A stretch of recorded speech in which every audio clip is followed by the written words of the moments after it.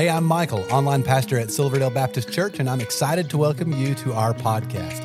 Now, after you listen to this episode, I hope you'll stick around for just a moment. I'll be sharing about some resources we have for you, as well as a few things going on at Silverdale right now that we would love for you to be a part of. Now, I really hope this podcast is just what you need today to help you in your relationship with Jesus. Hey, I'm Michael. At Silverdale, we're in a 6-week series called Making Disciples, where we are learning 6 skills of a follower of Jesus. Now, this past weekend, our pastor preached a message called How to Pray. Now, it's interesting statistically that most people in America do say that they pray. But most of us as believers in Jesus would also say, oh, we're not very good at it and we would like to get a little bit better. In this video, I have a conversation with Chuck Patrick. Chuck is the pastor at our Creekside venue, and we're going to share our reflections on and takeaways from this past weekend's message, as well as some application you can put into practice right now.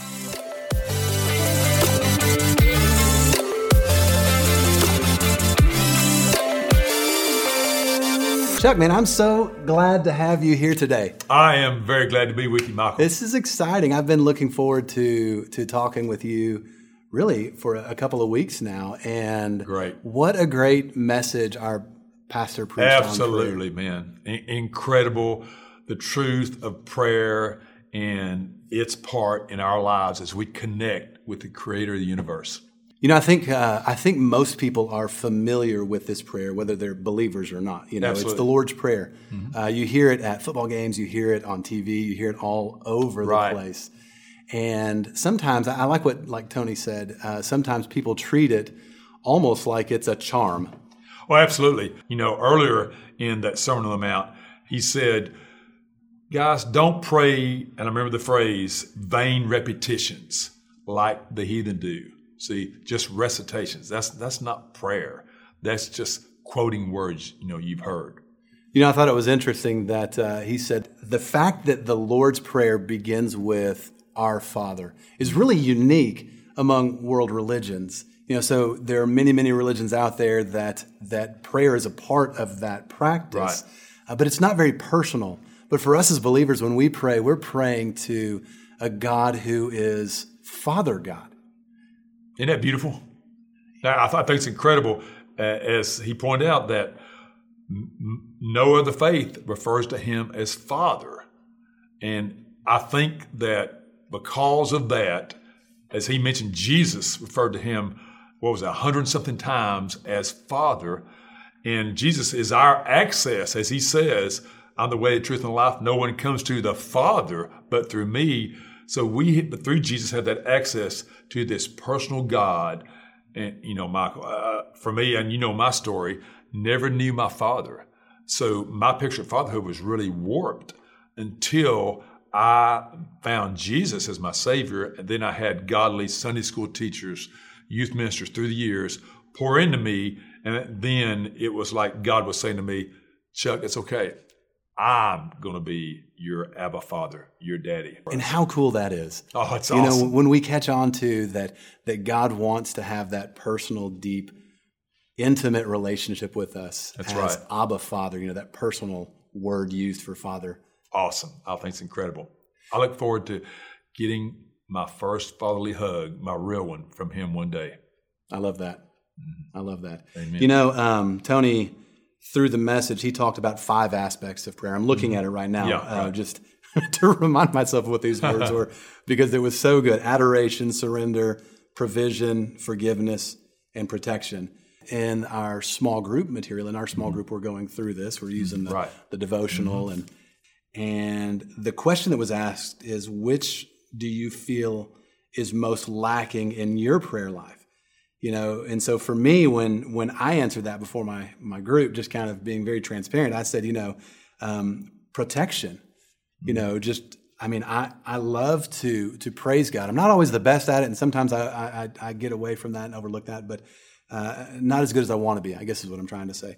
But really praying for God's protection in my life, not just from the things that are outside of me, because there are all kinds of things in this world, right? Right. But there are things inside of me too that I need to be protected from, and so that really stuck out in me. I don't know, what was your experience? I think forgiveness. When something happens in my life, and I do something or get short with somebody, whatever, then I realize I'll confess. And then I think, man, I'm terrible. But yet, if the word's true, and it is, the blood of Jesus Christ cleanses us from all sin, I should feel completely cleansed and renewed once I've confessed and asked for that forgiveness. So I think it's an area that I am going to really take it to heart, realize when I confess, ask for his forgiveness, forgive me, Lord, that he does. And I am cleansed, forever. You think pastors would get that, but I'm human, we're human too. Yeah, absolutely. Absolutely. And I can only imagine that list, the things that are going to stand out in my life that are most lacking or those things that I resonate with the most, I'm sure they're going to change as I go through different seasons of life. Right. Absolutely right. And I'll tell you an area that I want to value more is adoration. The thing I started a few years ago on adoration is this. I took the names of God from, remember the old study, Experiencing God? Yeah. It lists a lot of names of God in there. So what I do in my personal devotional time is I will go through the alphabet 26 days, it's almost a month, and I will pick a different name of God and for a few brief moments focus on that, whether it's Abba Father or the bread of life or the cornerstone or my deliverer, and focus on that for that day and let it see how it plays out in my life, that day. That's a great idea. It's a great idea. Thanks. I'm really... for me, I shared this last week. I set some reminders on my watch, there are 4 different reminders, just alarms that go off. That's a great idea. At different random times in the day. And so when these alarms go off, it reminds me to pray because I need those reminders. I can get so caught up in my day. Absolutely. I need to get a cool watch like that to do that too. You put it on your phone. That's right. Yes. So, all right, as we're wrapping this video up, if you were...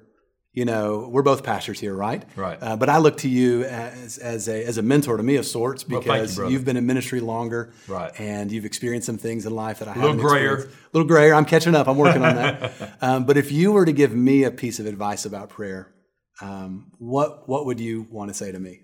I'll tell you what I'd say. I'd say prayer is talking with God, just as Jesus said, pray like this. Pray like you realize he's your Abba Father. He's your daddy.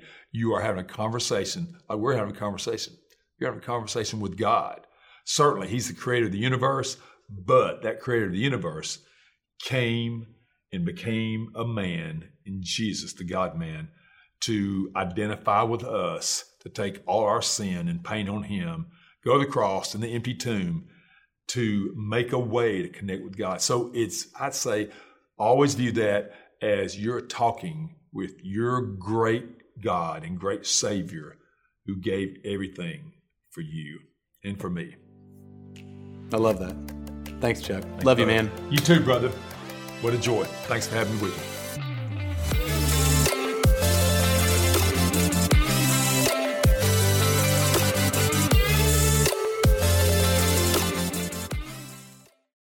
Well, I hope this was helpful to you. If while listening you realized you need to take the next step in your relationship with Jesus, we would love to help you with that.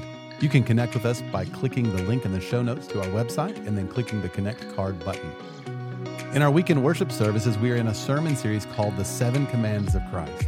Jesus gave dozens of commands, and as followers of Jesus, we should obey all of them. Over the next several weeks, we are focusing on 7 that will change your life. We would love for you to join each week at one of our campuses, or you can attend online. You will find service times by clicking the link in the show notes to our website. There's so many ways for you to get involved and be a part of what God is doing here at Silverdale, and we really want you to feel welcome and a part. So please, stay connected. Be sure to like and follow us on the different social media accounts. You'll find all the links in the show notes of this episode. And lastly, help us spread the word about this podcast.